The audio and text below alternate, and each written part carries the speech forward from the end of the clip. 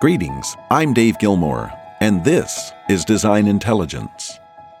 I received a note recently from a professional with a stellar track record of achievement over the last 25 years.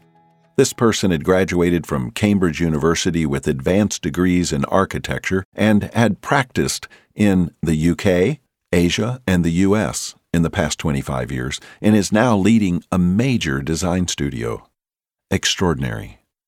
In the note, they express sincere appreciation to me for taking the time to listen, being sincerely interested in their career story, and fielding some leadership challenge questions. We spent about 30 minutes together.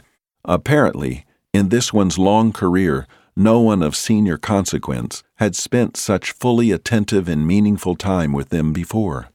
Amazing. I've been contemplating this note for several weeks now and hitting the wall in my reasoning as to why senior leadership in the firms where they served had not taken the time to invest in this person. Perhaps this is an individual who postures in shadows, not wanting to be in the center of any attention. Perhaps this is a person who is antagonistic and off-putting and repulses anyone who attempts to speak into their life. Or perhaps this person has never suggested, asked, or demanded the necessary attention to spark interest from prior leadership. Perhaps.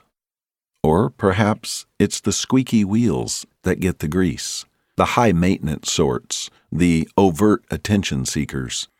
Whatever the reasons, I think this reasoning is invalid because it puts all the onus on the employee and releases leadership from its sacred responsibility to invest steadily and evenly in everyone being led by them. The greatest investment in those being led begins with personal time. It's focused, caring, intentional time from leaders to others that positively impacts and alters their lives. Attention given yields a bounty of value for the individual, the team, and the firm, and the clients all will ultimately serve.